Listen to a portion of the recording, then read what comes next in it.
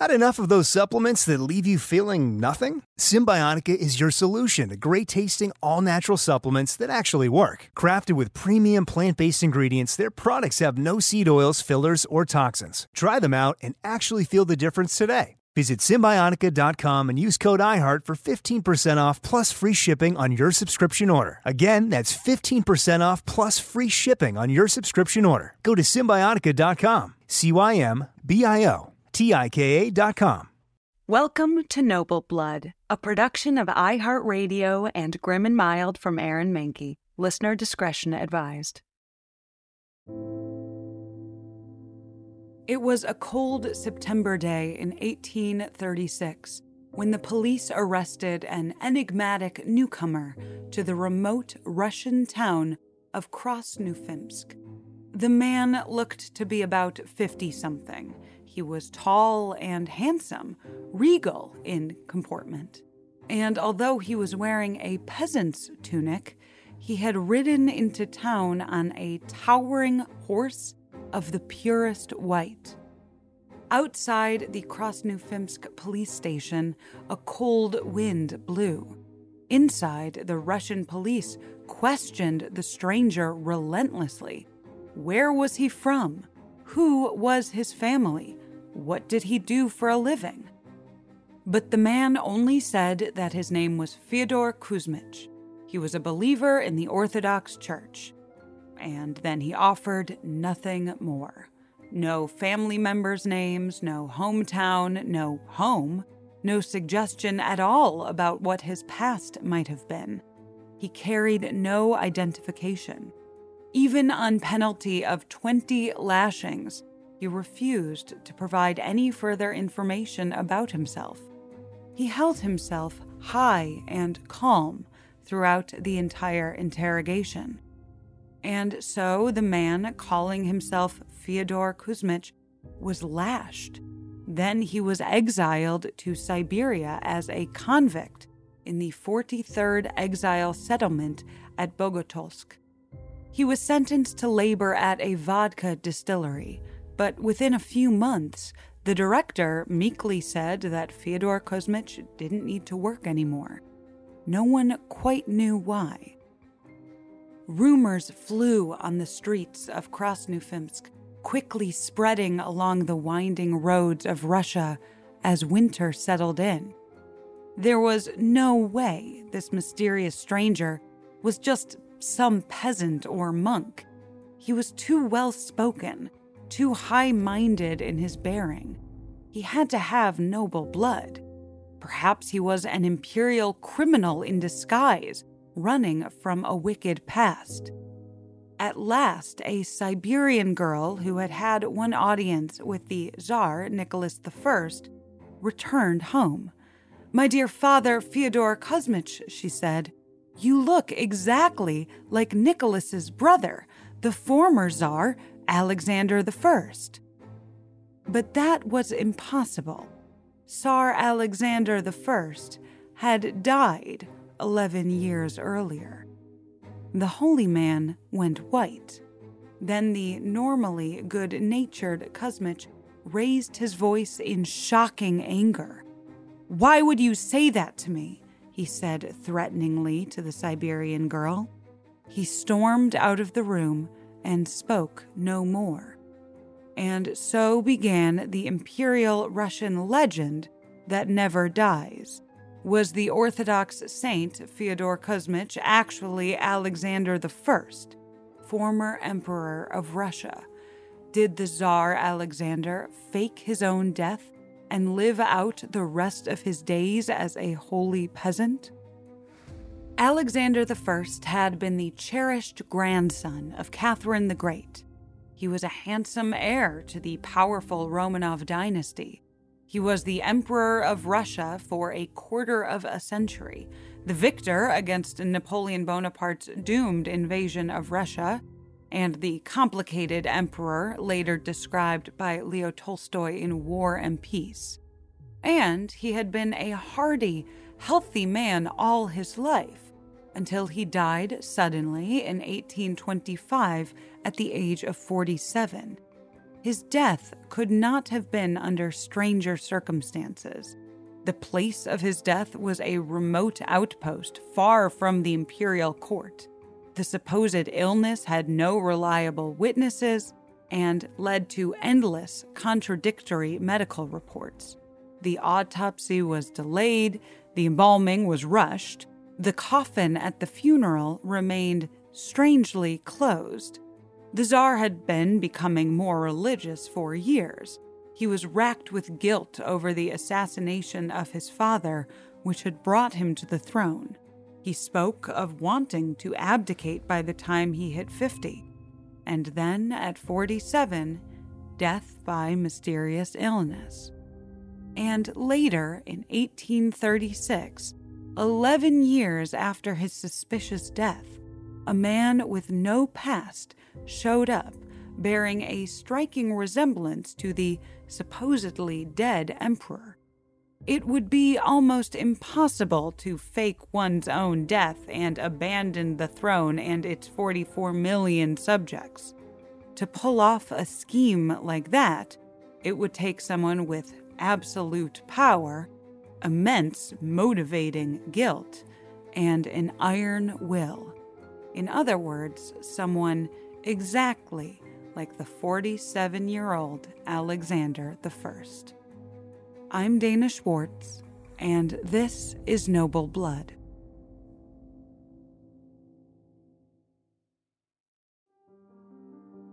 The future Tsar, Alexander Pavlovich, was born on December 23, 1777, in St. Petersburg, during the reign of his famous grandmother, Catherine the Great. Catherine was so enamored of her young grandson that she wanted him to inherit the throne when she died, instead of Alex's father, Catherine's son, Paul. But it was not to be. Catherine died in 1796 when Alexander was 18 and his father Paul took over as emperor. He was as unpopular as everyone had expected. Tsar Paul I was despotic and censorious, punishing people for every minor infraction against whatever random rule he had decided on, like inviting too many people to dinner. He was paranoid about a conspiracy against him, like the conspiracy his mother, Catherine the Great, had orchestrated to take the throne that had once belonged to his father. Paul would lock his bedroom door at night so his wife couldn't come in and kill him. Alexander hated his father's behavior as emperor, so when a plot to assassinate Paul took shape, it's almost certain that Alexander knew about it. He almost certainly approved it, at least tacitly. But how involved was he in it? That's a different story.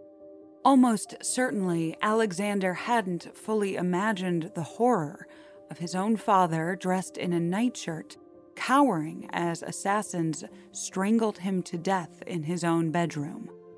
It was a horrifying image that would haunt Alexander for the rest of his life, regardless of whether that life ended at 47 or not.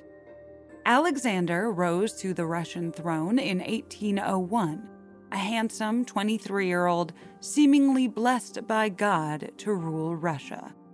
Napoleon, then consul of France, found Alexander equivocal and insincere, noting, quote, "Something is missing in his character, but I find it impossible to discover what."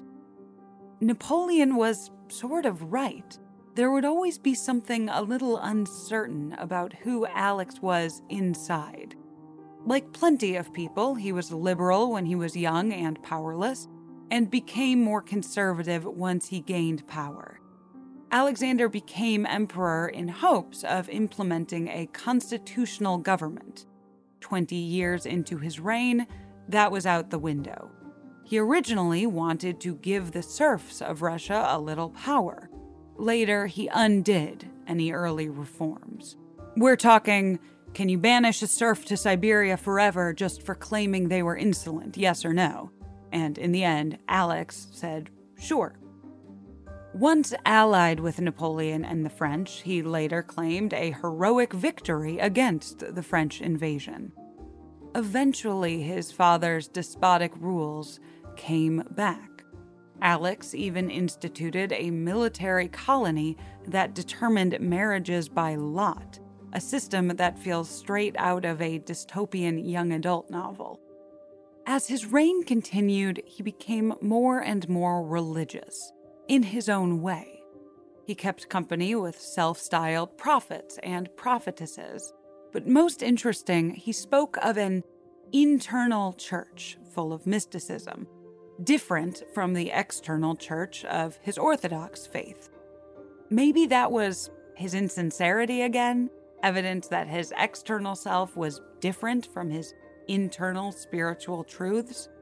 Or maybe it was some desire growing inside of him for a simple spiritual life, detached from the only life he could ever have as the ruler of Russia and territories of Finland and Poland. As Alexander's reign stretched into the 1820s, he became paranoid, reclusive, and obsessively clean. And, like his father before him, he became less and less popular. He feared a coup against him. In 1824, his illegitimate daughter, Sophie, died of tuberculosis at only 18 years old, and Alexander fell into a deep depression. "I receive punishment for all the errors of my ways," he said, and those around him exchanged glances. He must have been thinking of his murderous rise to the throne, the assassination of his father. He began talking more and more openly about wanting to resign the throne. In front of his younger brother Constantine and their youngest brother Nicholas, Alex said, "I should tell you, my brother, that I want to abdicate. When the time has come, I will let you know." By 1825, Alexander was 47 and his wife Elizabeth was 46. Elizabeth became ill, and Alex became single-mindedly obsessed with her health. She could not stay in the cold capital of St. Petersburg, he decided. She was coughing too terribly. His dear wife had to leave the capital, and he had to go with her. And here we find one more curious piece of instability in Tsar Alexander's Sphinx-like character. The 40-something man suddenly became so devoted to a wife that he had spent the past 30 years basically indifferent to. They'd gotten married when he was 15 and she was 14, but they had always been distant with each other. They both had other lovers. Alexander had illegitimate children with at least 4 different women. And here he was, 47 years old, increasingly religious, openly wanting to abdicate and committed to leaving the capital due to a brand new, deep and abiding love for his ailing wife. But whatever his reasons, the royal physicians agreed with his plan for Elizabeth. Winter in St. Petersburg would be unacceptable for a woman in her condition. Perhaps the emperor and empress would enjoy the Crimean coast, or southern Italy, or France. No, Alexander said, they would go to Taganrog, a small, unimpressive port city right on the shore of the Black Sea. The place made no sense to anyone but Alexander. But Alexander was the emperor. What he said went. So in late summer 1825, he kissed his mother goodbye and set off for Taganrog, far from the prying eyes of the royal court. Perhaps he spared a glance back at the capital city as it receded in the distance. Maybe he was sorrowful or regretful, or maybe he only felt the steely grip of commitment to a decision that had already been made. Maybe he already knew when he departed that it was to be his final journey as Emperor of Russia.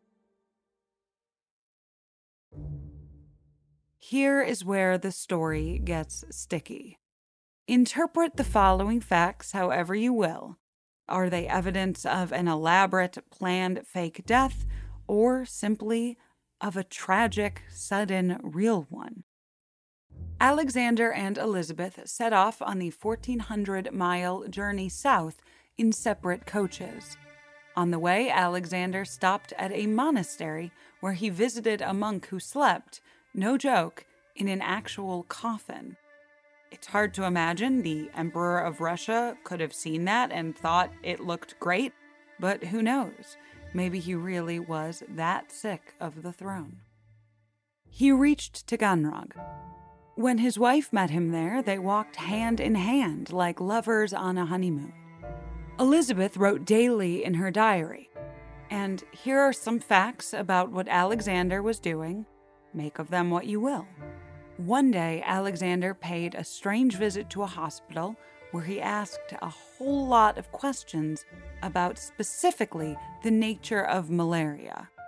Another day, he opened an oyster to find some kind of worm inside. Against all possible modern intuition and what feels like universal common sense, a doctor told him that it was fine, and Alexander ate the whole thing. It wasn't until November that the Tsar went out riding and came back unable to stop shivering.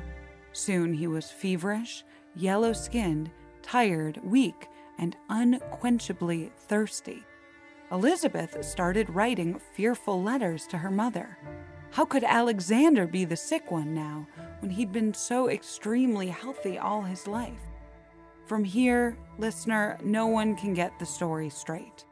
The Tsar, who would later succeed Alexander, his younger brother Nicholas, destroyed many of the records of Alex's reign.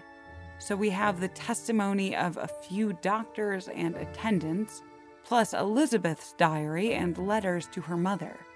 And here's what's really odd. They all give contradictory reports. Was Alexander refusing medication, or was he obeying the doctors and improving? Did he pass a calm night, or a scarily turbulent one?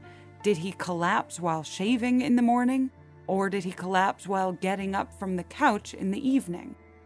It's hard to imagine an actual illness so elusive and difficult to document.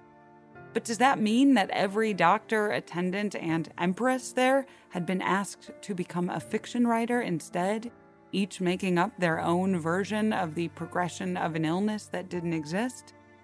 As the illness progressed, according to our sources, Alexander would wake from a near stupor whenever his wife was near. He would hold her hand, and one day he called Elizabeth to his room. They closed the door and spent 6 hours together, something that had never happened before. We don't know what they said to each other. Maybe he instructed her as to how to fake his death. Or maybe they exchanged tearful goodbyes because he was dying, or because he was leaving her by choice. Either way, her husband was going away forever. It's hard to imagine which would be worse, whether he was dying or simply disappearing of his own free will. Either way, Elizabeth came out of the 6-hour meeting and wrote nothing in her diary again. She had been keeping a daily log since arriving in Taganrog, and after that, she stopped.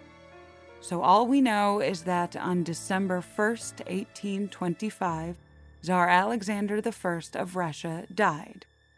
Whether the man himself died or merely his identity as Tsar is a different question. The autopsy, as reported to us by history, did not commence for 36 hours, an unusually long time. Alexander had been kicked by a horse earlier in his life and had discoloration on his left leg. The body allegedly had discoloration on the right. Alexander's body was so putrefied by the time it got to the embalmers that they had to smoke cigars to bear the stench. The imperial family was invited to view the body only at midnight, and priests were barred from the room. Alexander's mother loudly proclaimed, "Yes, this is my son." But others seemed disturbed by the extreme state of degradation of the body's face, which was discolored and looked very little like the Alexander they had known.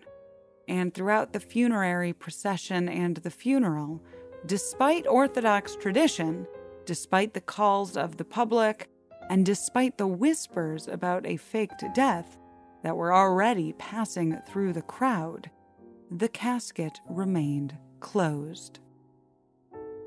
11 years later, Fyodor Kuzmich turned up on a white horse in a remote Russian village, bearing a striking resemblance to the emperor, bearing a regal comportment despite his lowly status, and refusing at all costs to share any information at all about his true identity.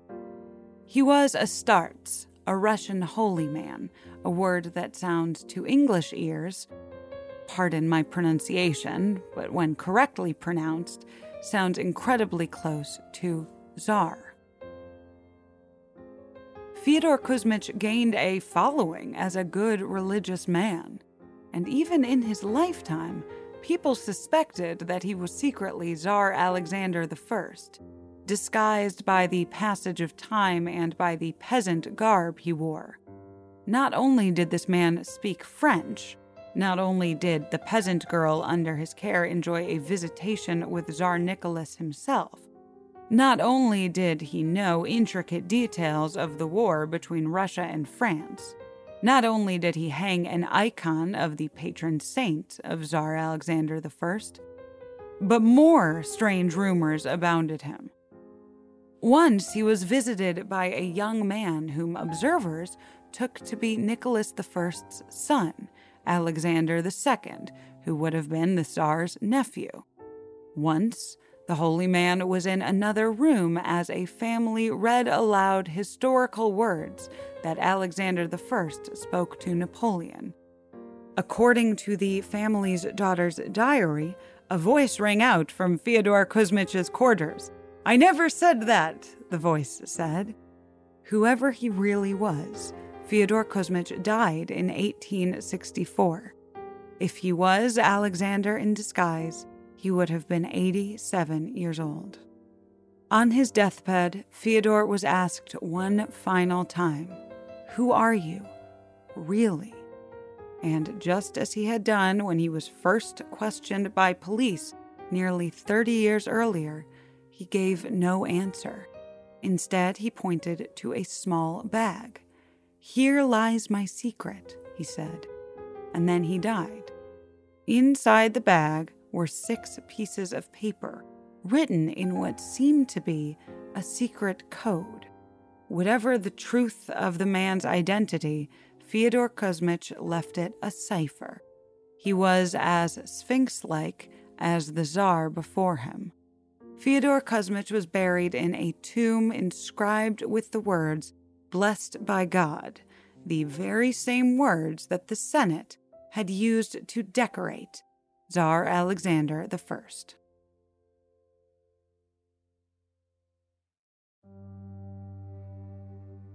This podcast has done several episodes about pretenders to the throne. But Fyodor Kuzmich was different. He wasn't claiming to be the Tsar. If there was any pretending going on, it wasn't pretending to be the emperor, it was pretending not to be. But how could Tsar Alexander have pulled off the switcheroo? If he didn't really die in Taganrog at the age of 47, how could he have faked his own death, kept it a secret, disappeared for 11 years, and then reappeared to live out the rest of his long life as a reclusive monk? Believers in the legend have proposed some answers. The doctors and empress at Taganrog would have been sworn to secrecy, naturally. That would explain their inconsistent testimony about the Tsar's final days. Their testimony was all made up. The body in the coffin would have been someone else's, perhaps a servant who had died before Alexander's supposed death date. That would explain why the body was so discolored and decomposed, and why it smelled so bad for the embalmers, and perhaps why it had taken so long to arrange an autopsy in the first place. Where Alexander went for the 11 years before reappearing as Fyodor Kuzmich is a harder question.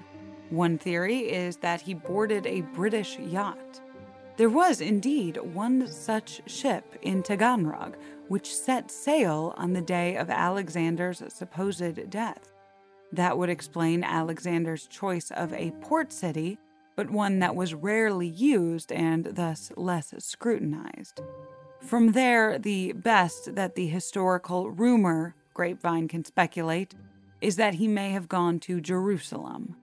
After all, what more logical place would there be to spend 11 years in the kind of mystical, pious, and unbothered seclusion that he had wanted so desperately as Tsar?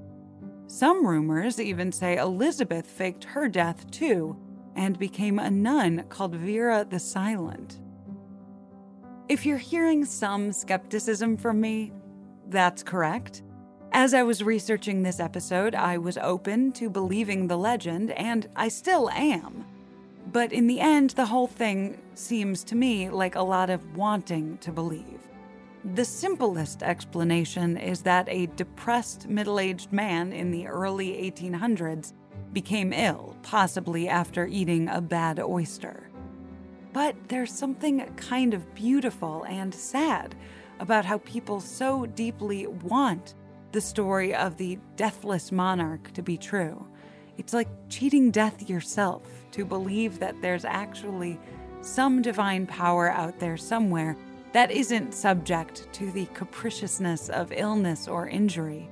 To believe that some people, even if they aren't you, even if they're only the rulers allegedly ordained by God, really are outside the grip of death.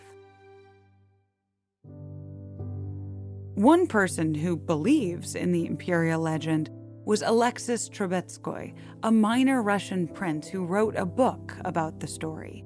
At the end of the book, he boldly states that he wrote it partially to drum up interest in a DNA analysis of the bodies in the tombs.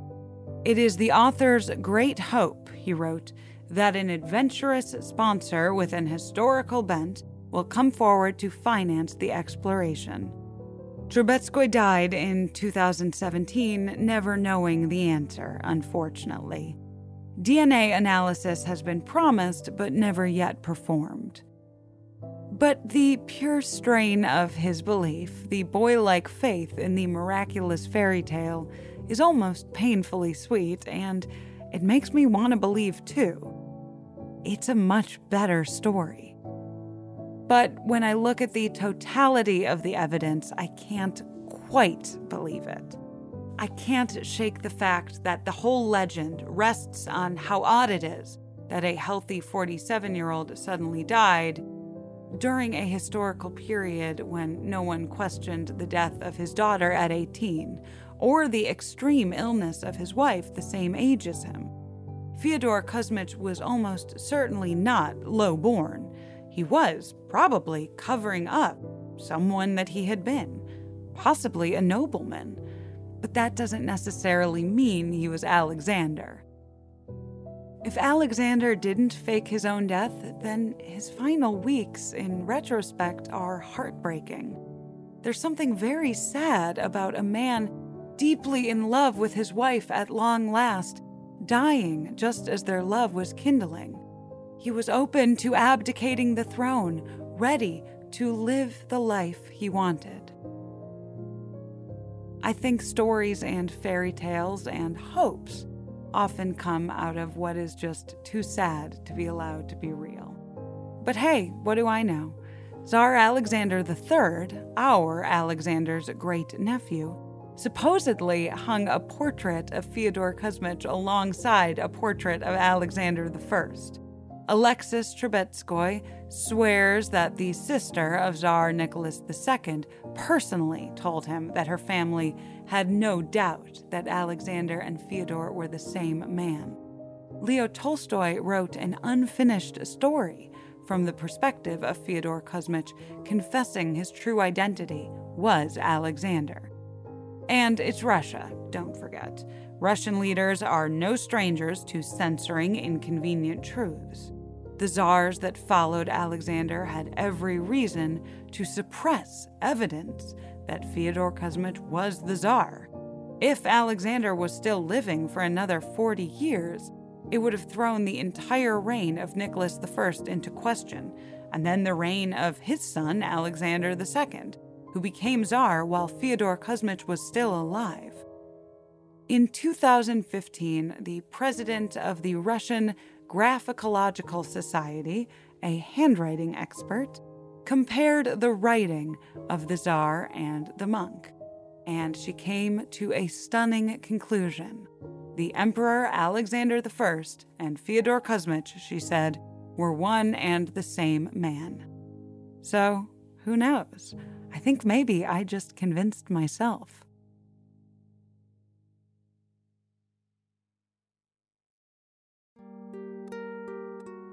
That's the story of Alexander I and the legend of his reappearance as a monk. But stick around after a brief sponsor break to hear a little bit more about other possibilities for who Fyodor Kuzmich might have been. The weather is getting warmer, so it is time to say goodbye to your jackets and heavy sweaters. Hello to shorts and tees. If you are anything like me, you have this urge around this time of year to completely overhaul your wardrobe, but ideally you want to do that without spending a fortune. Luckily, I found Quince. Now I've got a lineup of timeless pieces that keep me looking effortlessly chic year after year. They have these amazing European linen dresses, blouses, and shorts from $30, washable silk tops, timeless 14-karat gold jewelry, and honestly, my new favorite pair of summer sunglasses I got from Quince. Get warm weather ready with Quince. Go to quince.com/noble for free shipping on your order and 365-day returns. That's QUINCE.com/noble to get free shipping and 365-day returns. Quince.com/noble.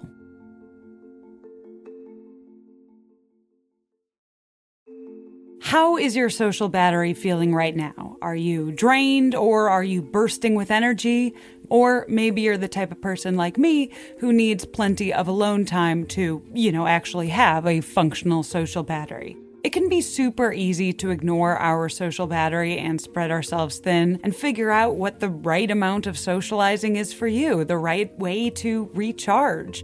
Therapy can give you the self-awareness to build a social life that doesn't drain your battery. So if you're thinking of starting therapy, give BetterHelp a try. It is entirely online, designed to be convenient, flexible, and suited to your schedule. And if it's not a fit, you can switch therapists at any time for no additional charge. So find your social sweet spot with BetterHelp. Visit betterhelp.com/noble today to get 10% off your first month. That's BetterHelp, HELP.com/noble.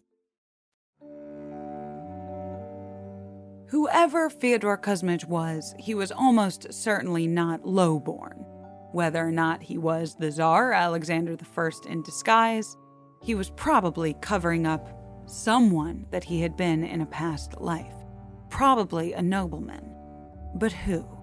One option is a nobleman named Fyodor Uvarov, a cavalry officer in the Russian wars against Napoleon, which would explain the monk's knowledge of the war. Fyodor Uvarov disappeared without a trace in 1827, along with all known portraits of him. Police always suspected that his wife knew something she wasn't telling, and she never fully committed to calling herself a widow. But the more tantalizing possibility is that Fyodor Kuzmich was Alexander's own half-brother Simeon, the illegitimate son of Paul I. Fyodor Kuzmich had been known to correspond with a count who had married into Simeon's family.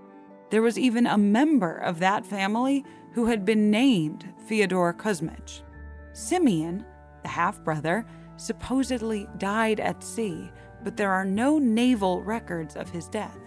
If he reappeared as the monk, then Fyodor Kuzmich would have been Alexander's half-brother, which would explain his noble bearing and his undeniable resemblance to the enigmatic lost Tsar.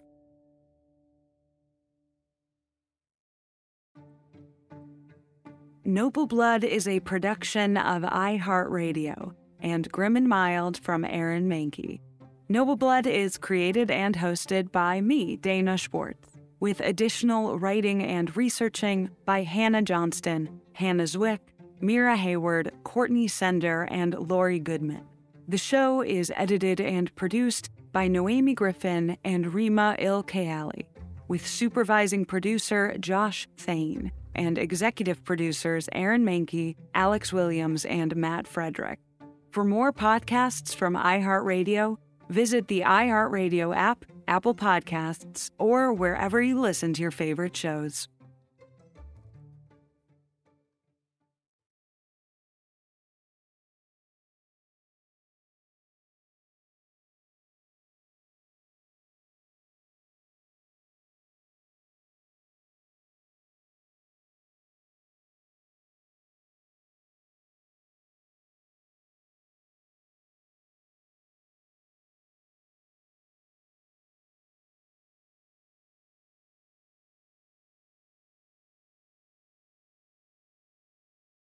Top Thrill 2 is like no other course. 2 420-foot vertical speedways, 3 launches. All right, let's talk strategy. Copy that, driver. Go for maximum acceleration off the start. Roger that. You've got a short straightaway to push from 0 to 74 on the first vertical speedway. And what about the rollback? Rollback will set you up for an explosive reverse climb 420 feet in the sky so you reach 0 G's in total weightlessness. 420 feet of straight-up speed. Let's get it. Top Thrill 2, the world's tallest and fastest triple-launch strata coaster. Get your tickets at cedarpoint.com.